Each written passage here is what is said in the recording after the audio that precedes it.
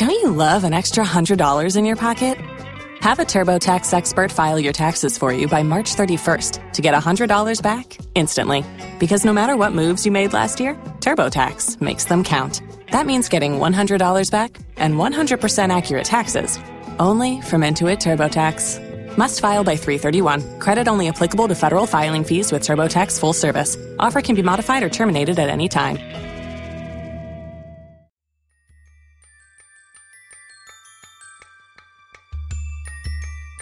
Regardless of what you think of Biden, and even regardless of what you think of Zelensky as an individual, this is a cause that is important to support. Any attack upon a nation's sovereignty is something that needs to be repelled. And therefore, we've got to make a distinction between the principle of national self-determination and the way in which that principle is sometimes exploited by certain sections of the Western world. Hello, welcome back to the Brendan O'Neill Show with me, Brendan O'Neill, and my special guest this week, Frank Furedi. Frank, welcome to the show. I'm really delighted to be talking to you again. So, Frank, let's talk about Ukraine. That's why I want you on. It's now 1 year since Russia launched its invasion. I think it's around 6 months since you wrote your book about the war, your quick-fire responsive book, which was called The Road to Ukraine, How the West Lost Its Way. So a lot has obviously happened over the past year, and I just want to start off by getting you to take the temperature of where things are at right now. Has the war gone in the kind of direction you expected it to? Has the Western response mapped out in the way that you expected it would? Or have you been surprised by some developments? How do you see things standing right now in the Russia-Ukraine conflict? Well, in the book, I made the point that this is a war that's not going to end anytime soon. And I said that this is a never-ending war that's going to be like a typical frontier war that will continue for a long, long, long time, for the very simple reason that neither side can afford to lose, but then neither side can really win. And I think that dynamic is still very much in play. And every week, every day, you hear different stories about Russian advance, about Russian defeat, about Ukraine being exhausted, about Ukrainian resilience. And it basically is like a slowly played ping pong game that's occurring just because of the very nature of this kind of a war. Nothing much surprises me except for one thing, which is I expected that the Western response would be one that would try to unify around Zelensky and try to gain moral credibility and legitimacy by supporting Ukraine, almost in a parasitical way, piggyback on the back of Ukraine. And I also expected that this would be turn into a kind of a proxy war eventually, where the Ukrainians are doing all the fighting. They're basically dying on the battlefield in order to, carry out the interests, particularly of the United States. But what I didn't expect was that the incredible investment of resources that has been made in the war by America in particular, and also following on the United States by Europeans, whereby they're increasingly have almost lost sight of what it is that they're trying to do, almost lost sight of their interest. And they seem to be almost kind of performing on this stage, each of them egging on the other one to provide tanks. No, we'll provide airplanes. No, we'll provide something else. And it's almost like what you have is like this very slow march, a very, very slow march that is gradually pushing more and more people onto the battlefields of the area, almost unthinkingly, because, of course, as you know, once you begin to supply that kind of weaponry, there's only a really small amount of space left before you and your people become implicated directly in the physical battle. And it's no longer just the Ukrainians who are fighting the Russians, but directly you yourself become involved in it. So I really want to come back to this issue of resources and the possibility that there's a disparity between the West's pumping of resources into Ukraine and its lack of any sense of why it's doing that and what the purpose is and what the interests might be. I think that's such an interesting contrast and contradiction. But before we come on to some of that, I did want to just go back to the beginning a little bit, just back to this time last year when the war broke out, and just to remind ourselves how surprised people were. Now, we at Spiked were surprised, and we'd even published a couple of pieces in the run-up to the invasion saying, look, there's not going to be a war, relax, chill out. I think there was an element where, because there has been so much anti-Russian propaganda and thinking in Western circles for a long time, and there have been so many attempts by Western officials and intellectuals to rehabilitate the Cold War, that one became rather cynical of any claim that Russia was about to take this kind of action. And so we kind of made ourselves slightly blind to the possibility that that was about to happen. But then more broadly, across the intellectual elites in the West, and you write about this at length in your book, that there was a surprise. I mean, on one hand, they expected it because they think Russia is evil and does evil things. And so they were anticipating it in a way. But you talk about their surprise at the fact that history is not actually a done deal, and that history could come back in the way that it did. And a conflict that is between Russia and Ukraine that has got so many historical components and so much historical importance could return to Europe, a country that some of these people believed was free from war, had been unified. War is something that happens far away. It's not something that happens here in the West, certainly not in Europe. So could you just talk a little bit about the importance of what you refer to as the revenge of history, and the fact that history made a very rude and interesting intervention into our world this time last year? Why do you think it's significant to talk about the importance of history in relation to this conflict? Well, history is important in two very important respects. On the one hand, it is important because many of the tensions that emerged during the Cold War and in its immediate aftermath have never been resolved. The fact that you now have this Russia question, where Russia has been displaced as a superpower, but it's still a formidable regional power. But at the same time, it's being confined by geopolitical realities from the West to such an extent that they feel extremely frustrated and not being able to find their place in the world. So I think history has made the Russia question the main question, geopolitical question of our time, pretty much in the way that the German question played a role in the interwar period. So that's the first important thing about history. But the second important thing is that the geopolitical establishment in the West, the people that run our foreign affairs, have become totally detached from the past, from their history. They've adopted a set of values that is extremely inimical to understanding how the world works, where, for example, they gradually become estranged from things like national interests. They become estranged from understanding the fact that geopolitics is not a dirty word, that international relations does involve conflicts and promoting national values. And because of that, as a result of that, they've basically deluded themselves into believing that we entered this new era where conventional wars in particular, and in particular in Europe, were unthinkable, and where they believed that in many respects, many of the conflicts and tensions that existed in the previous century have been marginalized to the periphery of the Western world. So you can have wars in Libya and Syria, but not anywhere else, not in Europe, not in America. And I think that when you have that kind of fairly naive outlook on the world, it does undermine your capacity to anticipate events. And I suppose in many respects what happened was that Russia felt that on the one hand, the Western establishment was relatively weak and unable to really act upon its interest and would not know how to respond to a real challenge, having seen what happened in Afghanistan and in many, many other places. And at the same time, Russia also felt that they had no choice but to do something, make some kind of a gesture in light of the pressure that they felt they were being put under. I think that the reason why people were surprised is because people felt that the kind of gesture that Russia would make would stop short of actually invading the Ukraine again. I didn't think people expected that.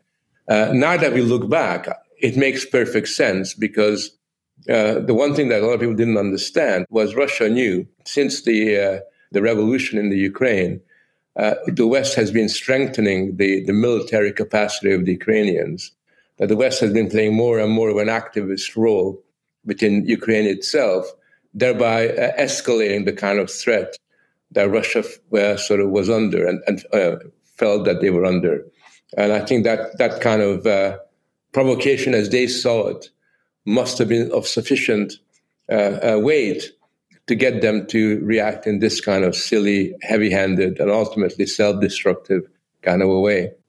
I think one of the important points you make about historical amnesia in your book on Ukraine is, I think some people understand historical amnesia simply to mean an ignorance of history, not understanding what happened in the past and being ignorant of anything that happened before the Second World War. That tends to be the cutoff point for how we think about history.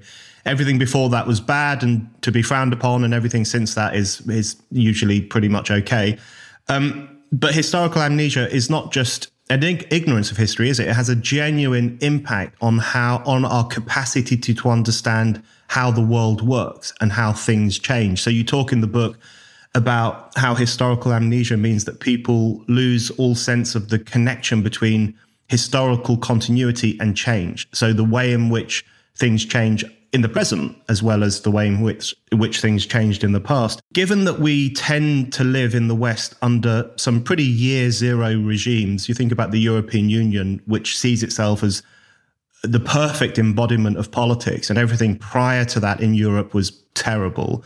Or if you think of the way in which so many woke activists or institutions in the West are continually trying to tear down historical monuments, cast a shadow over the past, that kind of year zero mentality doesn't only mean that there's a growing ignorance of what happened in the past, but it actually makes it harder for us to understand the present and where things might go in the future. Yeah, because what you end up with is what I call presentism, where essentially you become detached from the past, the starting point of human experience and of the influences that still are very much in play. But also you become so obsessed about the here and now that you don't really grasp the possibilities of the future, that the future poses for us. And I think that one of the things that has occurred is that when you have this presentist political outlook, you adopt what's often be called short-termist politics, where you essentially go from one election cycle to another. You go from, kind of superficial policy to the next. And as a result of that, you never really have to address any of the existential questions that are posed by us, that society kind of throws up. And that leads to a situation where you become disoriented. And the point I make in the book is that what you have as a result of your loss of continuity with the past is you become, on the one hand, disoriented, not really knowing your place in the world and what the interest of your nation is, which is very serious when you're running foreign affairs. It's all very well to not know your place in the world if you're running a parish council, but if you're running a nation, then that can have very big destructive consequences. But also, as you become disoriented, you become what I call in the book morally disarmed, where essentially you don't have the capacity to mobilize your society, to stand up and fight for the values and the interests that are necessary for your community to continue on in its old ways. So I want to ask you about the relationship between Western weakness or Western disarray and the action that Russia took a year ago when it invaded Ukraine. You've already touched on the fact that Russia seemed to sense that there was a weakness in the West, which maybe made it a bit more cocky in the decision that it took and its willingness to push into Ukraine in a way that lots of people didn't quite expect. In the book, you also talk about, following on from this history point, you also talk about how one of the great Western confusions in relation to Russia is that Russia seems to take its history seriously. Putin talks about a golden age of Russia. There is a sense that part of the purpose of his war in Ukraine is to somehow reestablish that golden age, recreate that historical momentum that Russia felt it once had. And you talk about how the West's own historical amnesia contrasts to this seeming valuation of history that there is in Russia.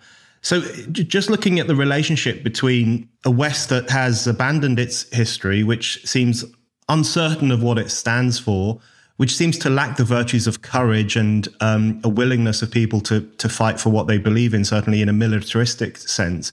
How much of a contribution do you think those Western trends made, at least to Russia's willingness to do what it did when it did it? Do you think there was a direct relationship between those? Do you think Russia was playing off Western weakness as an opportunity to try and solve what it sees as the Ukraine problem? Yeah, I think there was a very clear calculation there, because Russia has seen a West that always puts economics in front of national interests. Russia knows that, if their oligarchs have got some money, then the British and the French and the Germans welcome them. Russia knew that the West was quite happy to couple its energy needs to that of Russia without thinking of its strategic kind of consequences.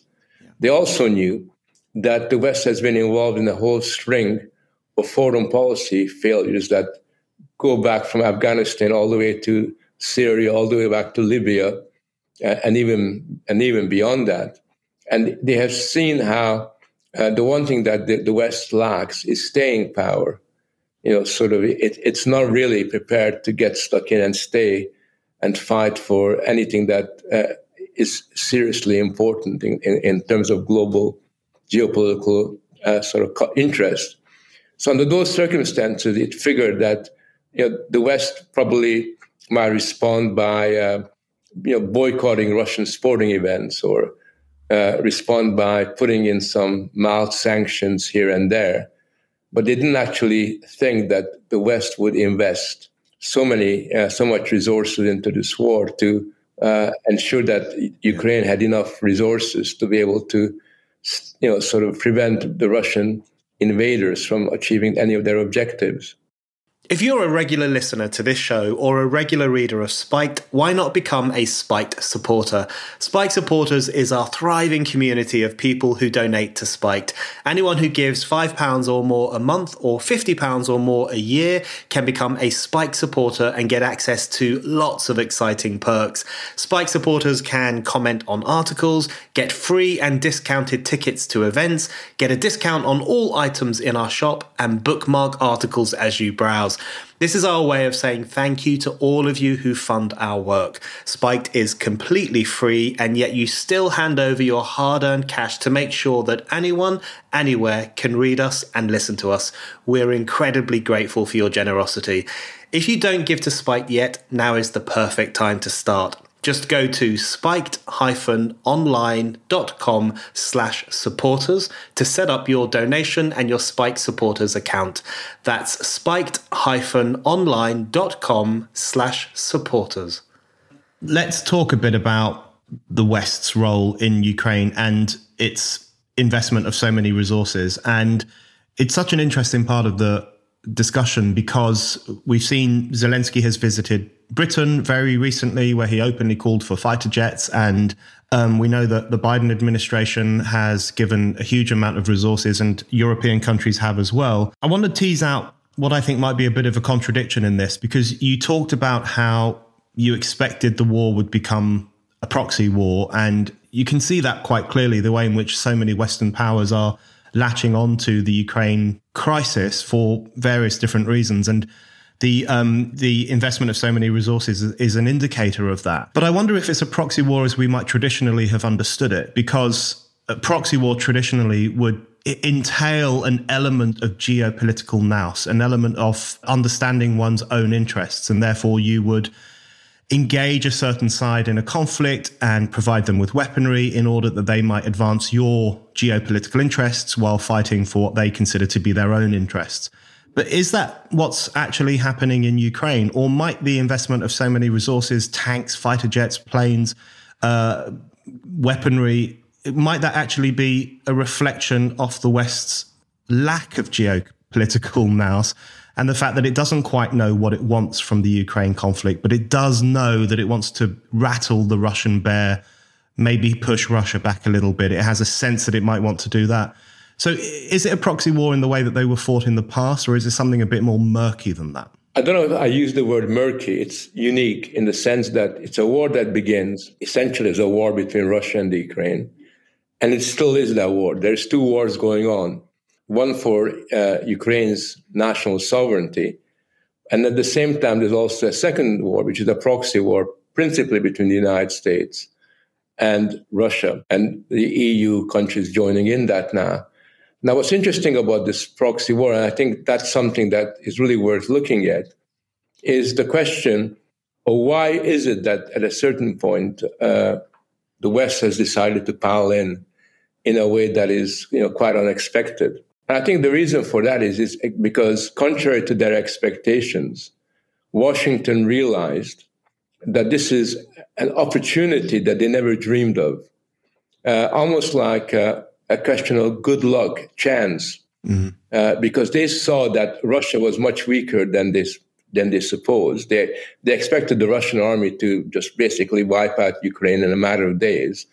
When they saw that, on the contrary, that really wasn't happening, it provided them with this unexpected bonus, which they greedily seized. And in addition to seeing that they could give Russia a hard time, for the first time, they also saw that this could be a medium through which America could reestablish its global preeminent role. It could reestablish NATO as no longer a zombie organization, which it was beforehand, but now something that expressed a kind of Western unity, and they could unify Europe behind America, and in a way that was unthinkable. And that was entirely not something that was pre-planned. It wasn't a conspiracy to do this. It wasn't something that they geopolitically figured out. It just so happened that as a result of unexpected circumstances, it gave them this opportunity. Now, the thing is that outwardly it looks like they've done really well out of this. America is in a very strong place at the moment because of the war.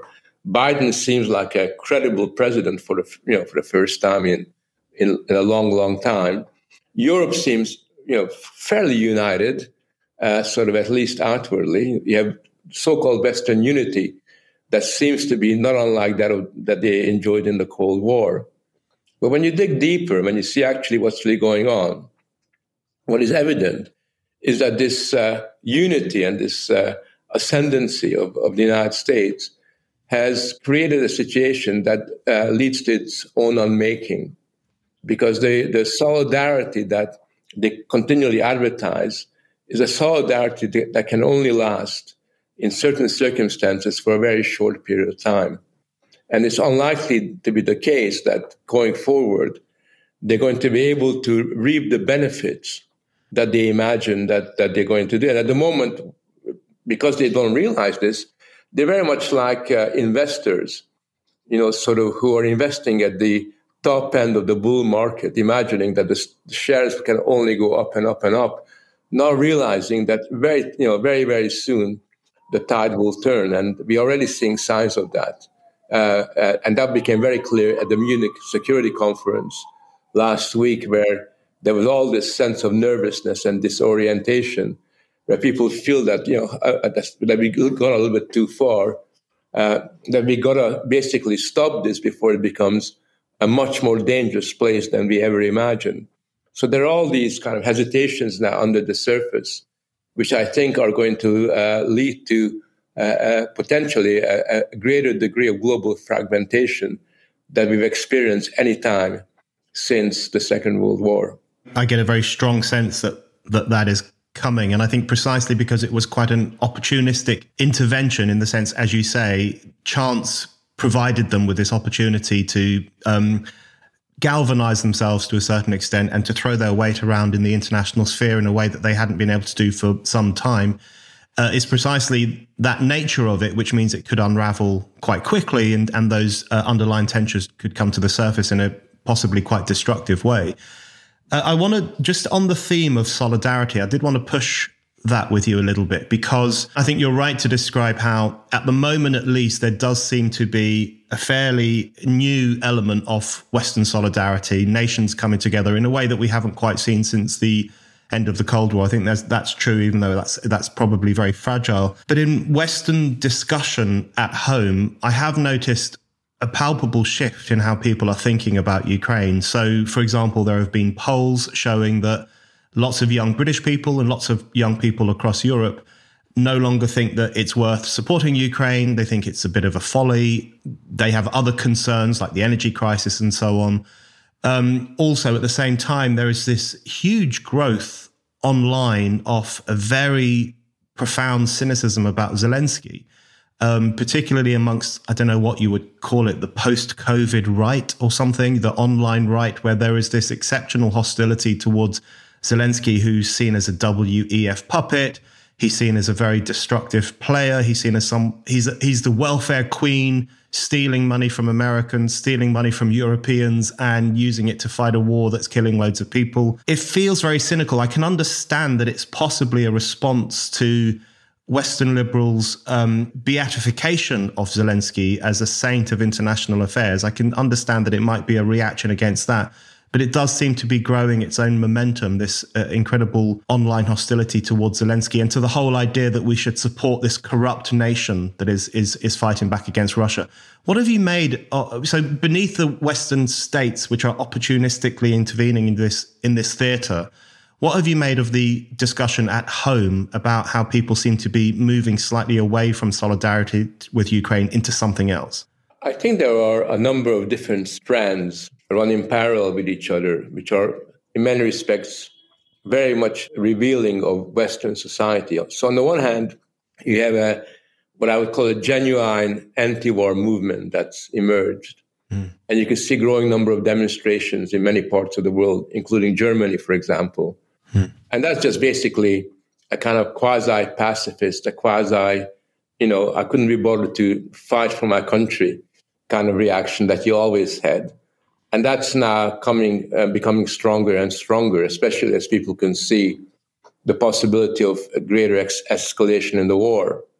You then have also the reaction, and this comes out of the polarized landscape that comes in the wake of identity politics.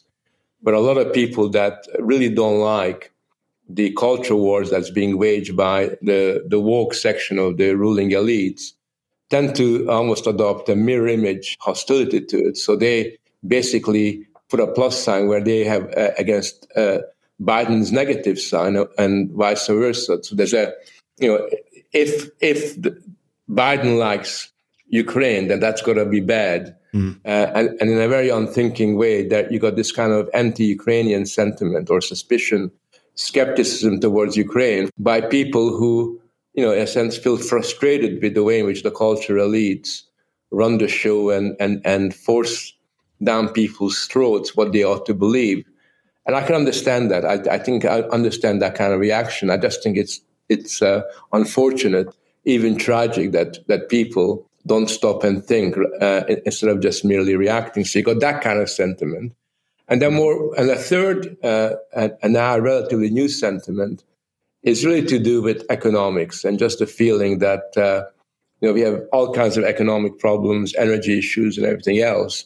And there is kind of more in sorrow, rather than in anger. We can only give you so much, kind of an attitude that's kind of gradually emerging. I suppose something like the French Macron kind of reaction, sort of personifies that. So yes, you do have these different strands coming through. And we need to be very clear because, we have to explain to people that these reactions are not by any means healthy reactions. They're not really intelligence reactions. Because regardless of what you think of Biden, and even regardless of what you think of Zelensky as an individual, this is a cause that is important to support. Any attack upon a nation's sovereignty is something that needs to be repelled.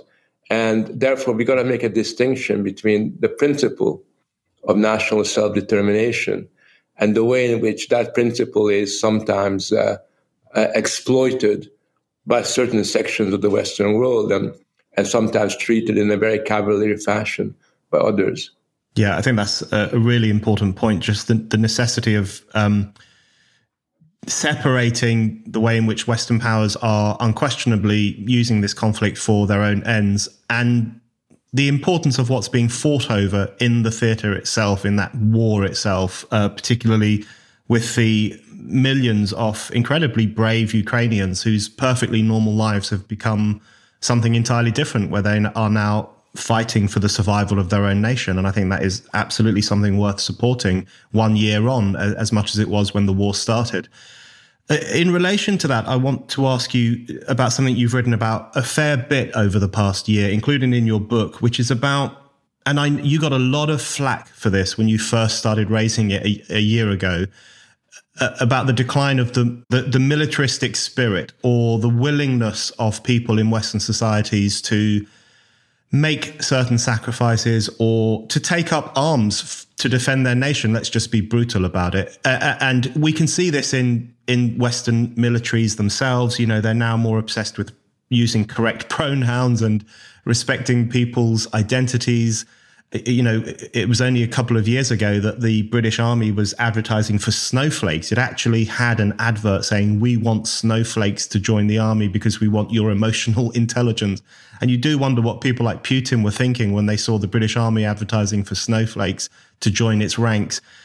We see similar developments in America as well. Of course, the army there has become incredibly politically correct. I always think of the time in Afghanistan when one of their Navy men from the American Navy wrote a homophobic message on a missile that was being fired at the Taliban, and he was reprimanded, and then they started to police the messages that were being written on missiles.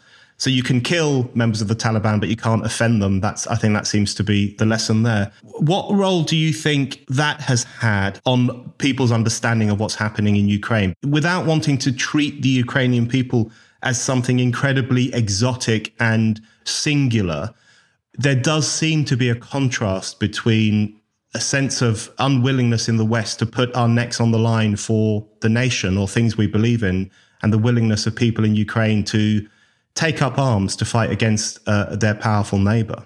Yeah, I mean, it wasn't the militaristic spirit that I was extolling, but the warrior ethos. Yeah. An ethos of basically demonstrating a willingness to fight for your interests, for your family, for your community, for your nation. Because I think it's really important that a society has always got a reservoir of courage that it can draw on to deal with tragedies, unforeseen circumstances, not just simply to fight a war.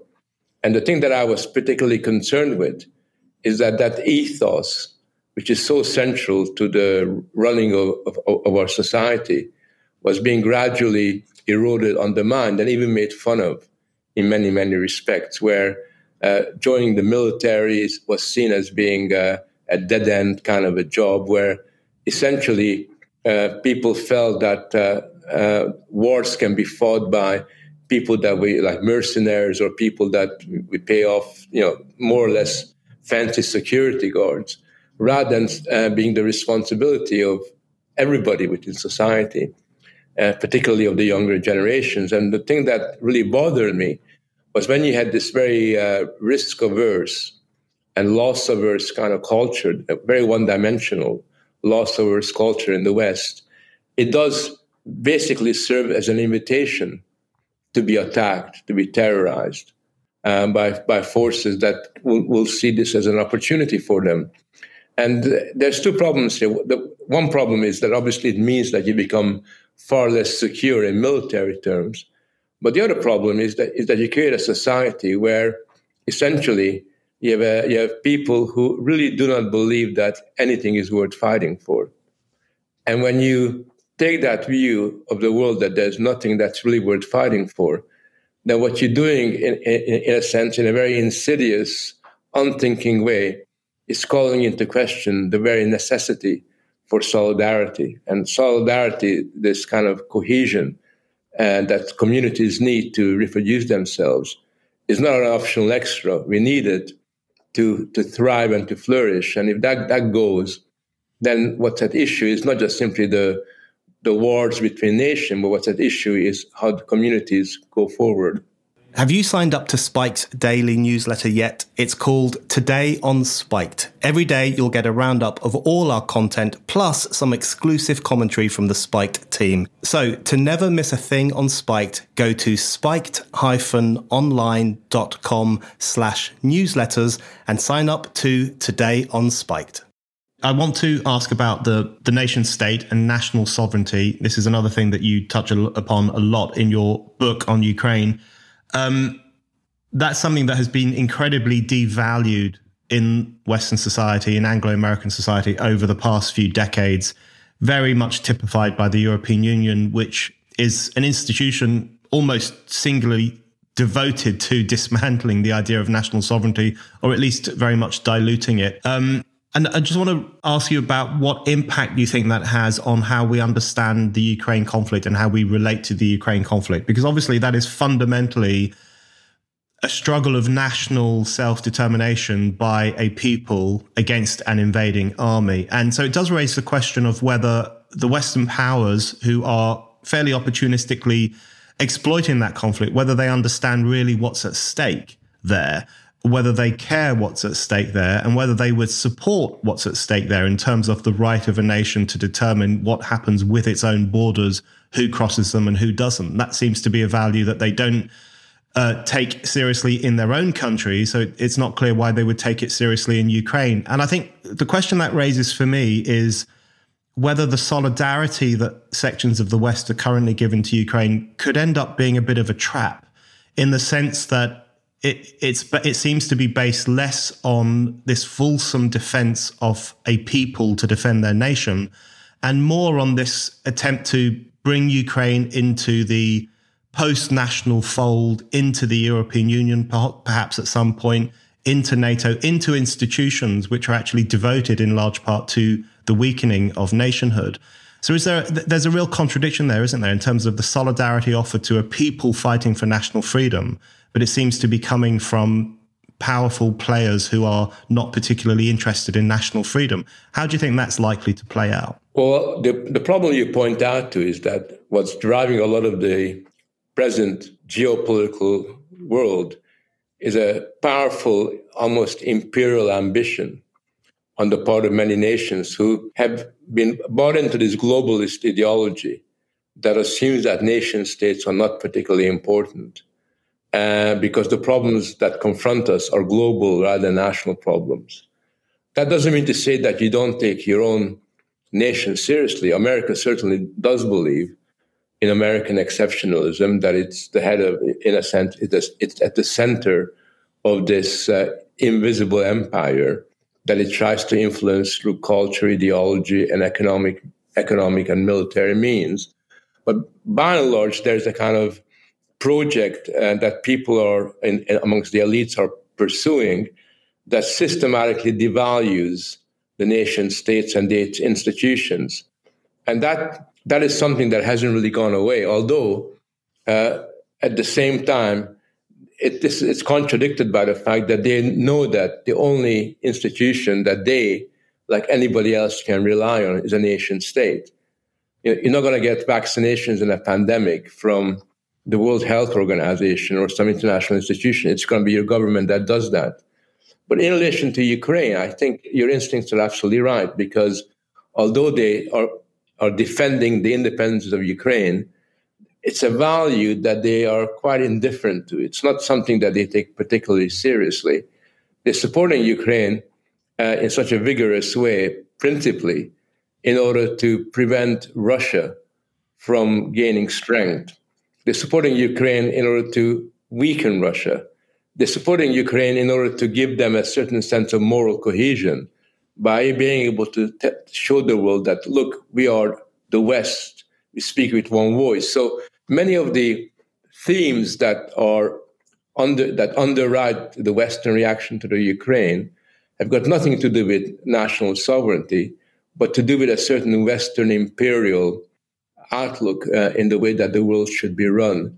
And it just so happens that at this particular moment, that ambition converges with the necessity of the Ukrainian people to defend their national sovereignty. On the question of Russia itself and the future of Russia, and I guess what we might refer to as the tragedy of Russia in terms of what Russia has become.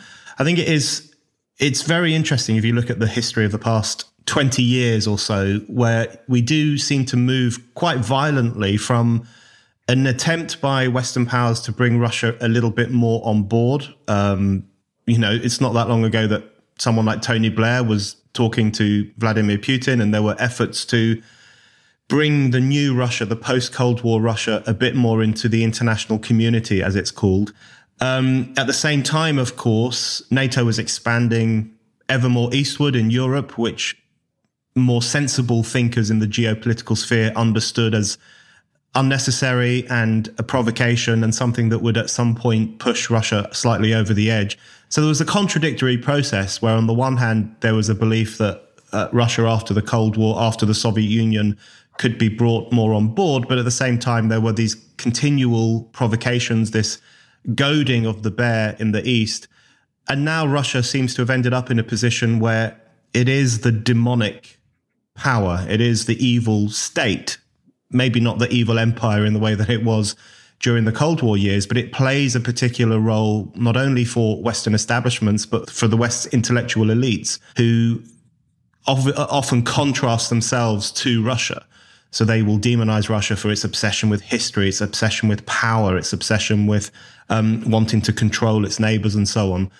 That tragedy of Russia, what Russia now is, how do you think that's going to resolve itself? Is that just one of those unknowable factors in relation to this? Because it does seem to me that that element in the relationship between the West and Russia could prove increasingly dangerous in the years to come. I don't think you can have an answer to this because there are so many forces at play, often very contradictory, from the fact that Russia can implode from within.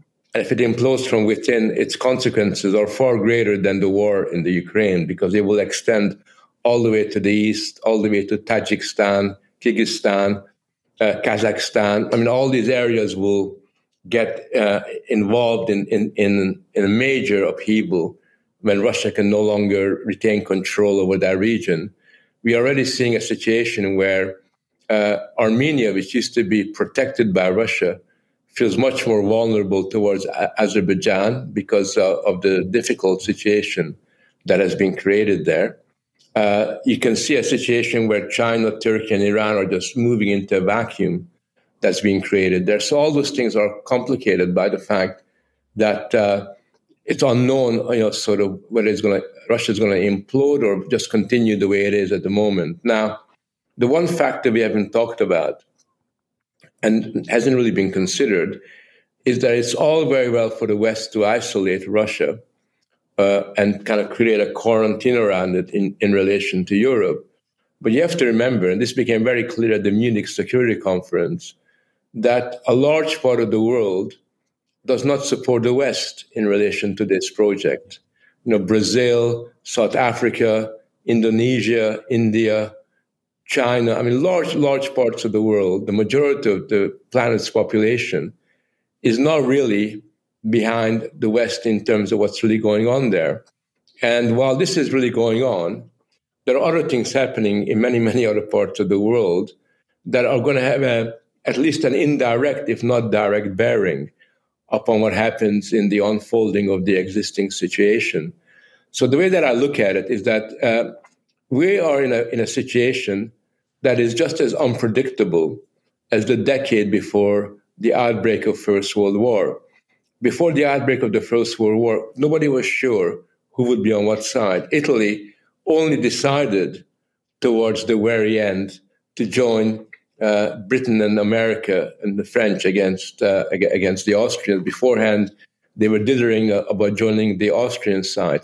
If you look at Europe throughout the 19th century, you have these shifting opportunistic alliances. Nobody knew where they would end up because the world patterns were unsettled. And that's the world we're in at the moment. And therefore, I think it'd be foolish for anybody to predict a specific outcome because you cannot take into account all these different factors that have been unleashed in the post-Cold War period, but particularly since the invasion of Ukraine by the Russians. Okay, Frank, my last question for you, bearing in mind what you've just said about the folly of trying to predict what the outcome of this will be, particularly in the global sense, I just wanted to finish by asking you about what might be decisive in Ukraine itself. So I want Ukraine to be victorious in the sense that I want Ukraine to have its national rights and to have national self-determination. That's what the people of Ukraine want. That's what they're fighting very hard for. You and I both believe in the independence of nations, the right of nations not to be interfered with by external powers. So that's what I would like to see happen. I would like to see Ukraine push Russia out of its borders and to reestablish its own national independence. Is there anything that could be decisive in that side of the conflict in terms of making that happen? Is it possible that one thing Ukraine needs to do now, which doesn't seem particularly likely at the moment, is distance itself a little bit from its proxy exploiters in the West, think about more clearly about what's at stake, what it's actually fighting for, try to maneuver itself away from the influences of external powers, even though it's relatively reliant on them for weaponry? What could be decisive within Ukraine itself? Or is that also unpredictable? Is it damned to be in this continual conflict because so many external factors and interests are now being projected onto it?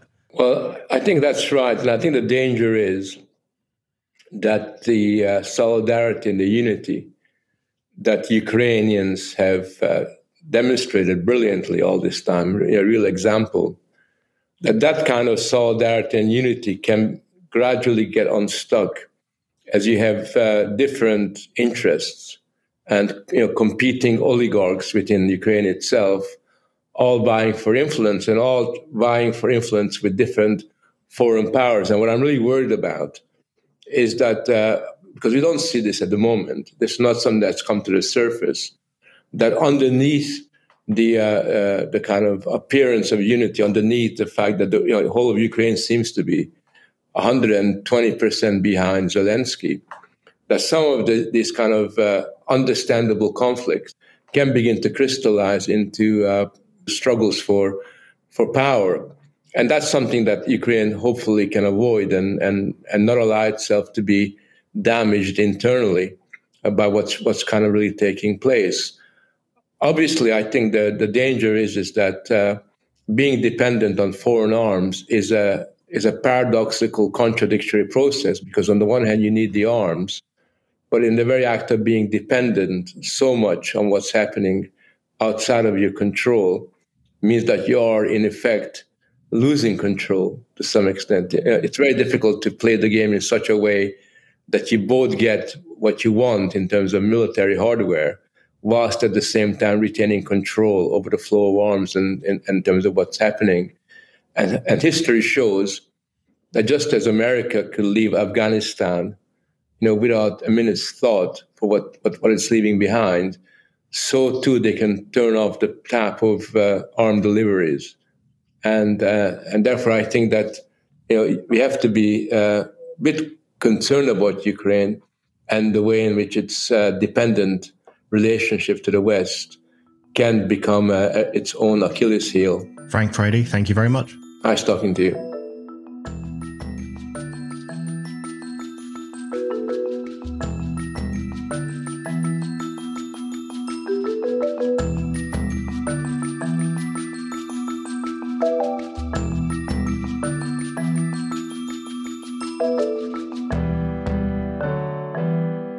Thank you for listening to The Brendan O'Neill Show. We'll be back with another guest and more discussion. Don't forget to subscribe, and in the meantime, keep reading Spiked at www.spiked-online.com.